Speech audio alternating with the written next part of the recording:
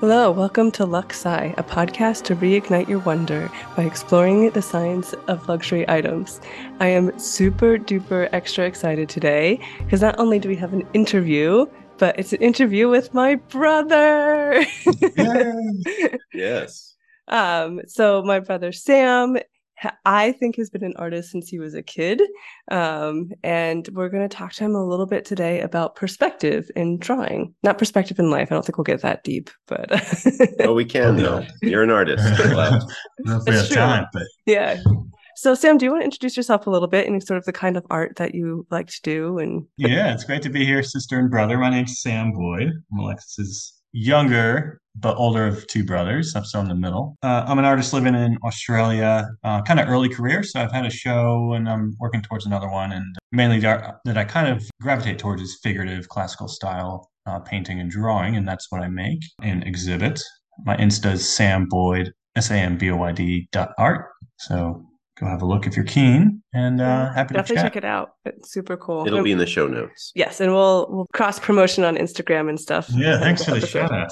Yeah. So I am not an artist, as Samuel well knows. And so I have no idea how you go about translating the 3D world into a 2D space. So how do you take something that's three-dimensional and put it onto paper? Just doing a little bit of initial research, I came across this idea of linear perspective, which seems very mathematical to me. What's wrong with that? Nothing's wrong with that, but actually was based initially on Euclid's Elements, so Euclidean geometry. And one of the things that I thought we might be interested to know is that Galileo's moon drawings were one of the first examples of this. And so there was a British astronomer who also made moon drawings at the same time, but since Galileo used perspectives, his showed like the mountains and the craters and all of the three dimensions of the moon, where the other guy's just was like a disc. There's clear benefit to it, both for science, art and for science. It's interesting you brought up the point of Euclid, kind of roots of how some academic drawing or single point perspective came about. And Demos made the funny comment of like, there's nothing wrong with math, but what I find in my practice, there's a lot of crossover between how the math and science of it are executed, but you could still play around creatively within those bounds and following some basic rules of perspective, composition, and tone. You create something that looks realistic to the human eye, but still has your signature on it in a way. You could still play around creatively within the kind of mathematical or scientific academic style of classical art. And that's the kind of art that I make and I'm always kind of attracted to. But yeah, and it's been around for hundreds of years, if not more. Like the person who's kind of credited with like single point perspective that you mentioned, at least in how it applies to like drawing still, is Brunelleschi, who's a famous Florentine architect. He did the Duomo. Oh. The gingerbread. And so like he kind of codified it and it went into a famous painting book called On Painting, which was written by Alberti. And they kind of came up with some of the early rules, and then it was applied through Da Vinci. And like there are early artists like Giotto and Donatello and some other folks that were working with linear perspective. And by that I mean like using a vanishing point for parallel lines in a drawing or painting to kind of run towards. And it helps to develop depth in a painting. And I should also kind of like preface, even before we get to anything deeper, is this is from the like perspective of what we know is kind of Western art. Yes. Yeah. So there's art from all over the world that plays in depth and composition in a totally different way for interesting reasons. Some of those might be religious or spiritual, and just how they build depth and composition in a painting is totally different than, say, like a Western kind of. An example is, sort of ancient, even modern iconography in the church is two-dimensional. Right? There is no attempt. That's right. And they might even, so like in an icon or a religious painting, it would be common, no matter what the religion, to make the deity the larger figure. Yeah. Or place it in a certain height on the image, like the Egyptians would, or something like that. So I guess we'll start with that kind of just to frame like the discussion. Look, this is from a kind of a, Western or, perspective on how this kind of flows, specifically because this is kind of how it's taught in modern day ateliers, which I like to go to workshops to kind of improve some of my own skills. And they teach it the same way that they would have in an academy in Bologna in the 1500s or Medici That's really Academy or cool. something like that. That's Yeah, really because neat. it works. Yeah. It's based on science. It's Yeah. based on a perspective. It's based on shadow and value and all these concepts ring true if you're looking for that kind of Western style 3D classical Yeah. image. One of the distortions of the perspective that I thought was really interesting, just doing some preliminary research, was there's one that's called anamorphous, where you stretch the perspective in one direction or another to kind of obscure the form. And apparently that's done by putting grids on top of the original form and then stretching the grid, and then you stretch the image. And so apparently you can only see the original form of what they were trying to paint by looking at it from a certain angle, usually kind of from the side. Yeah, well, there's a lot of tricks that earlier painters, well-known famous names used, one of which was like Donatello and some other early, and even Brunelleschi himself, I think, used glass to kind of draw or make marks on top of Mm-hmm. to start to discover and kind of, work through that perspective problem. And that's how they started to develop the single point or dual point perspective where you might have different vanishing points. And the idea is like a lot of these kind of parallel lines can run into vanishing points, and that brings your eye naturally into a point of focus. And Mm-hmm. famously, like in The Last Supper, which is one of the most famous works of Yeah. Western art, Da Vinci coupled the trick of how to move your eye into a vanishing point with also like a compositional kind of highlight where he puts the focus of the whole painting of Jesus at the Last Supper at Right. that vanishing point. So your eye kind of goes in there. And Yeah. also like where he puts the eye line of the other figures around the table for the Last Supper. It's all of the figures' eye lines are at the horizon line for the perspective that he set. Mm. There's all these tricks that were worked through by Brunelleschi and others over the centuries, Mm-hmm. and they ring true because it works compositionally. It makes sense to our eye when we look at it. And as we know, mathematics is one of those true sciences that does not alter very much. That's right. Yeah, and so like math is kind of set. Yeah, and if you're playing in the art space in that way, and much like music or I suppose cuisine even, like there's certain rules for our ears, our taste buds that work, and you could play within those rules, and it still kind of rings, Yeah, it feels it like makes sense to our eye or to our ear or to our taste buds. Like, and that's what they emphasize in the Renaissance and in the centuries after. And there's famous artists that kind of well known in this, kind of classical art circles like Bouguereau and John Singer Sargent, who are still really revered in these contemporary figurative circles. But that's just like one way of kind of looking at it. You have artists that came along and kind of shattered those rules and made amazing. I think Picasso being probably one of the preeminent ones. That's right. He just sort of the idea behind whole... this, yeah, because like when Brunelleschi and Alberti and they're writing these books on the early works on how to do a painting effectively, and their idea was it should be like looking through a window more or less. And the big thing I suppose that Picasso did, among others, was say, well, stuff it. Yeah, it doesn't have to be that way. Yeah, and it was earth shattering in the painting world, and continues to be. Do you have a question? Yeah, I think the only rule I know mathematically in photography is the rule of thirds. Does that apply to sketching, to oil painting, or just image on paper? Yeah, I think the idea, the short answer is yes. So like, and you're speaking about composition, kind of how you lay out what you want to do on the canvas or on the paper. And there's tricks that you can use that look good to our eye in terms of composition. It could be a rule of thirds. It could be like a Fibonacci layout. Oh, the Fibonacci. I like that one. It could be perspective, that single point perspective with like one vanishing point, or 2-point perspective with, you can have different vanishing points on your kind of orthogonals so that it draws your eye in a different way depending on what you're looking to achieve. But yeah, so like perspective's important, composition's vitally important on how you lay it out on the page or on the canvas. And then the big thing that I like to use drawing for to kind of work through is form, and rendering form was taught in these classical ateliers and is still today. And you achieve that, through proportion and also a command of shadow and value. And that's probably the biggest trick. I teach a life drawing class occasionally at a gallery that I work with. And I think generally what's often not covered in like your 8th grade art class. And what makes drawing hard for a lot of people is they don't consider how value, so like the light and dark of a shape can really define the form of it. So that's a big part of what you learn in a workshop in like an atelier if you're learning from these kind of classical style artists. Who do you value as an artist that has used light and dark? I know there are a lot.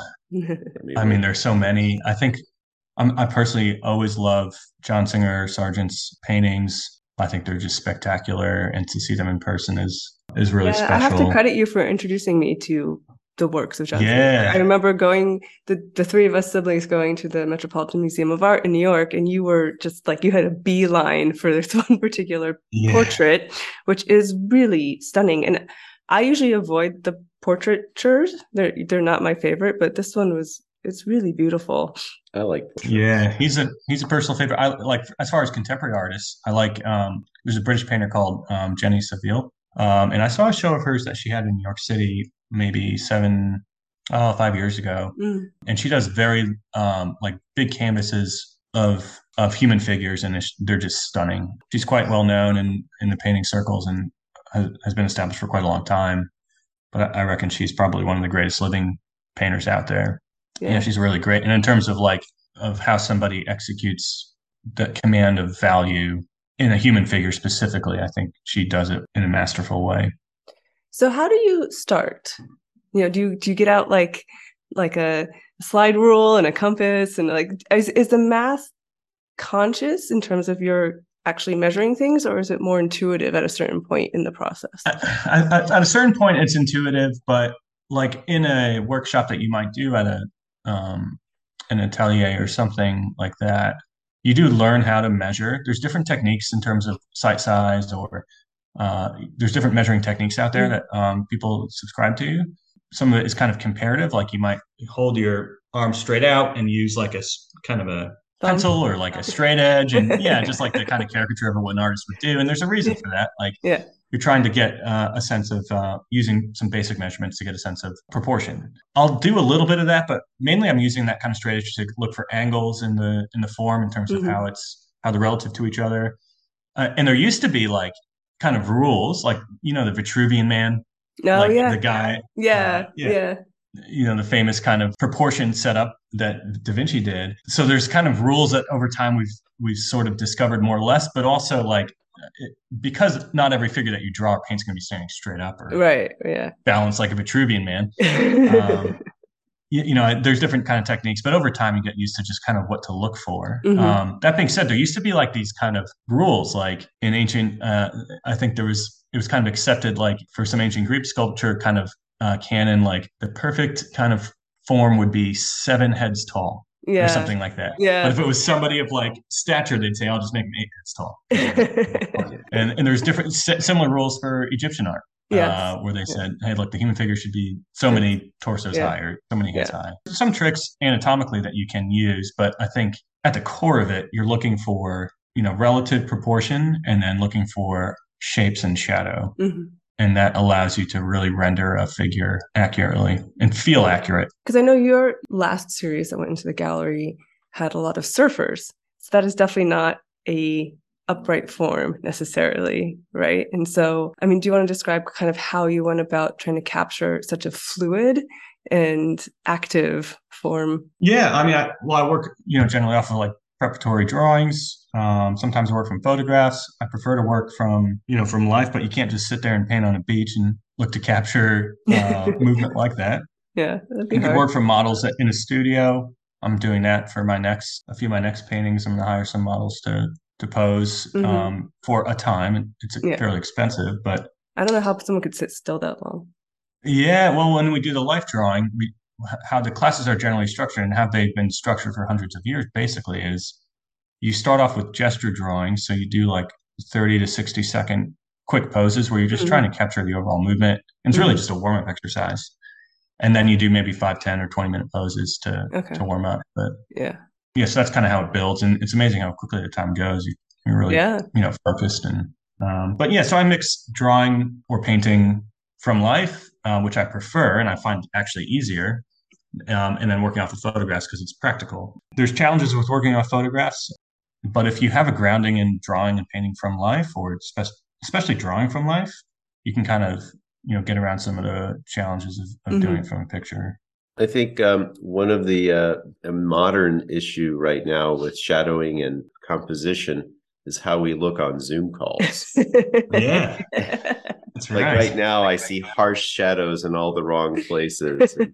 Well, the shadow shape is an interesting it's an interesting idea, and I don't know where the science kind of comes from, but it's a generally accepted way to teach in fine art, in that the shadow shape has a few kind of rules to it.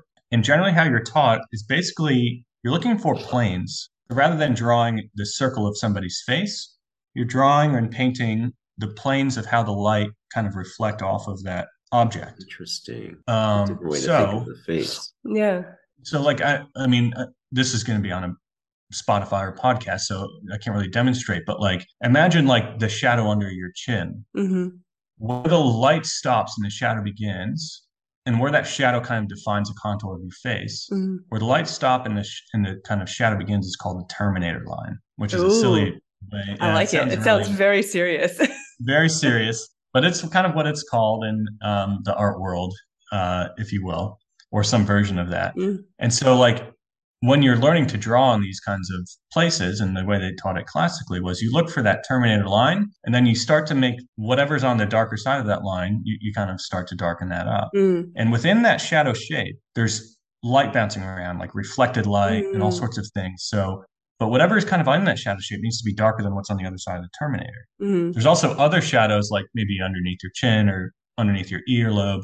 That's a cast shadow. So it's like an object blocking the light. And that's always like the darkest on an object. Yeah. So there's rules within these shadows that allow you to really bring a form to life, 3D on a 2D surface, like a paint, like a canvas or a piece of paper. Yeah. Drawing is core to all of it, because once you understand how to do value with a drawing, it transitions over to, color theory, and you went through pigments already. It's like quite complex, but at the end of the day, if you could solve for the value problem, which you do with drawing, I think it makes the painting more manageable. And I think that's why drawing is probably the core of kind of art school experiences. Yeah, I was looking, and apparently there are some artists, particularly ones in the 19th century, that did the shadow so well that if you know where they were painting, you can know what time of day they were painting at. Because you would know how the sun would have reflected the light. That's amazing. It brings up it's so incredible. Yeah, the other thing that is interesting in terms of like painting and drawing scientifically, and we encountered one in Greece a few weeks ago, was a camera obscura, or the other types of lenses and cameras that were used actually for a lot longer than people realized to actually create an accurate drawing. Basically, they used a camera lens to reflect the incoming light, and it would be inverted. And then, so someone like famously Vermeer likely used one, almost certainly, and was able to go into like a little secret room and kind of effectively work off of the image, which for me doesn't take away from how great his paintings are. No, because that's just for the sketching part of it, right? You still have to do all the rest.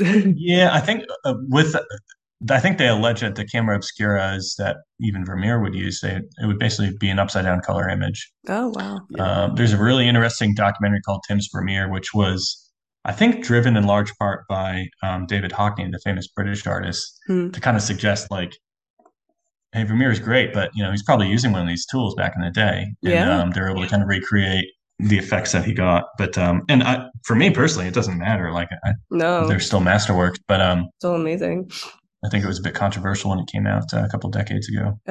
What was it called again? Tim's Vermeer is the name of the film, and it talks about the likely use of some sort of camera obscura, camera kind of instrument. Yeah. But like we saw one in Greece a few weeks ago that can be used by artists to kind of get an image that they can work off of. It was such a shame it wasn't still operational. Yeah, it was in pretty rough shape. Cool. Yeah, it was in very rough shape. I think you probably would have spent your entire time on the island in there, though, sketching. So.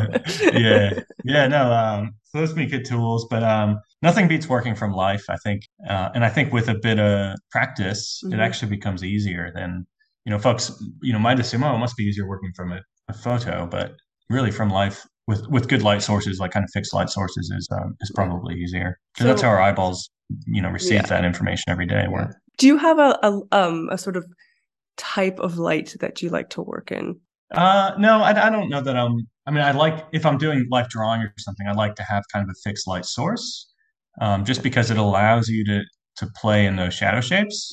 So I'd like kind of a single or more intense light source, just especially if I'm teaching, so I can kind of drive that point home to the folks in the group. But I don't know that I'm as advanced a painter yet to know what I like to work with yet. Like I'm still on a journey in the early stages of my career as a painter, still learning a lot, making mistakes every damn day. So in our brown pigments episode, our most recent one, I show off some portraiture by Rembrandt van Rijn and Flora. This image of this woman in deep sepia, and it's just her face, and she's surrounded by brown. She's almost coming out of a brown black hole, or brown hole. And it's just her face, and everything is in tones, sort of these tones of brown and flesh. And it's amazing to me that image, maybe it's because there's nothing else to engage you except her face. Yeah. And then the rest of it is really a sort of a focus on the light on her face, and it's just her. But it was one of those pieces that stuck with me. Those earthy kind of umbers and those tones that the Dutch masters utilize they make sense to our eye because that's generally how that information comes into our eyeball. So I think that also, it's always so compelling to me to see that palette, and it's a narrow palette that a lot of those masters painted with. Yeah. Some artists will paint with those limited palettes where they're using like a titanium white, an umber, a sienna, maybe an alizarin, like a crimson. Yeah, we're up on the alizarin line. Yeah, so like most kind of traditional painters use a fairly, and there's different ways to set up your palette, but like the kind of classical way, you only have a handful of colors, and that's generally how I paint as well. In modern art and in modern, painting, we see a lot of high chroma colors that we don't necessarily encounter just looking around at stuff every day, which is why that kind of limited palette generally makes sense or looks more realistic, because that's generally how we see. No, there was another one, grisaille, which is a French technique. Like a grayscale kind of underpainting. Yeah. So I'm doing that right now, actually. Green. Oh, wow. It was green and one of the browns, sepia. Dark green. Sepia and gray, I think, were the only colors or something. And there's, again, just really arresting paintings. And the grisaille is like something that, it's also a technique that you can, a lot of like traditional painters will do a grisaille, which is effectively like just a value underpainting. And it's kind of how I paint as well, where basically you're just doing a grayscale, or it could be in any color really. Yeah. But you're just doing like an underpainting of what you want, of the figure, say, and you're just looking at the value, like the tone. You're not worried about different types of colors. It's just effectively one color. Could be sepia, it could be a gray, it could be kind of like an ochre or an umber. And then, so you do almost your whole painting, but just in one value. So like one color in the sliding scale of like a little bit brighter, a little bit darker. So you add just a little bit of white or however you want to do it. You let that dry. And then on top of that, you put on glazes. So you use your paint, like maybe it's like a kind of a yellowish or, ochre glaze. And then you do a little bit of a reddish glaze or a bluish glaze. So you take your paint, your oil paint, which is it's just pigment and it's some sort of binder, right? Right. Yeah. So you just use that with maybe some linseed oil or another type of medium. Like you could use modern synthetic mediums like Liquin's. Really, I like it because it dries really quickly, but it's quite toxic. But like you kind of mix that into a glaze, so it's like a thin representation of that pigment, and you paint over the top of your grisaille. So a lot of old master kind of techniques rested on that. Like that's how you get that glowing effect. Yeah. It's kind of the underpainting's suggesting where the form is, and then the glazes on top of it create the kind of color effect. So interesting. I think, Sam, we need to do a family trip to the Netherlands to see some of the Dutch master paintings in person. Let's go. Let's go. We're running out of time. Just a big, huge thank you. I found this fascinating. I learned a lot. Yes, I did too. Your command of so many artists and their histories, it seems like you've really spent a lot of time studying this. Yeah, well, the problem with like just nerding out and having this consume all of my free time is I probably pronounce everything wrong because it's not like I'm sitting through classes. I'm just like reading books and watching YouTube. So that's all hopefully right. you guys can edit this to make me sound smart. Yeah, you are smart.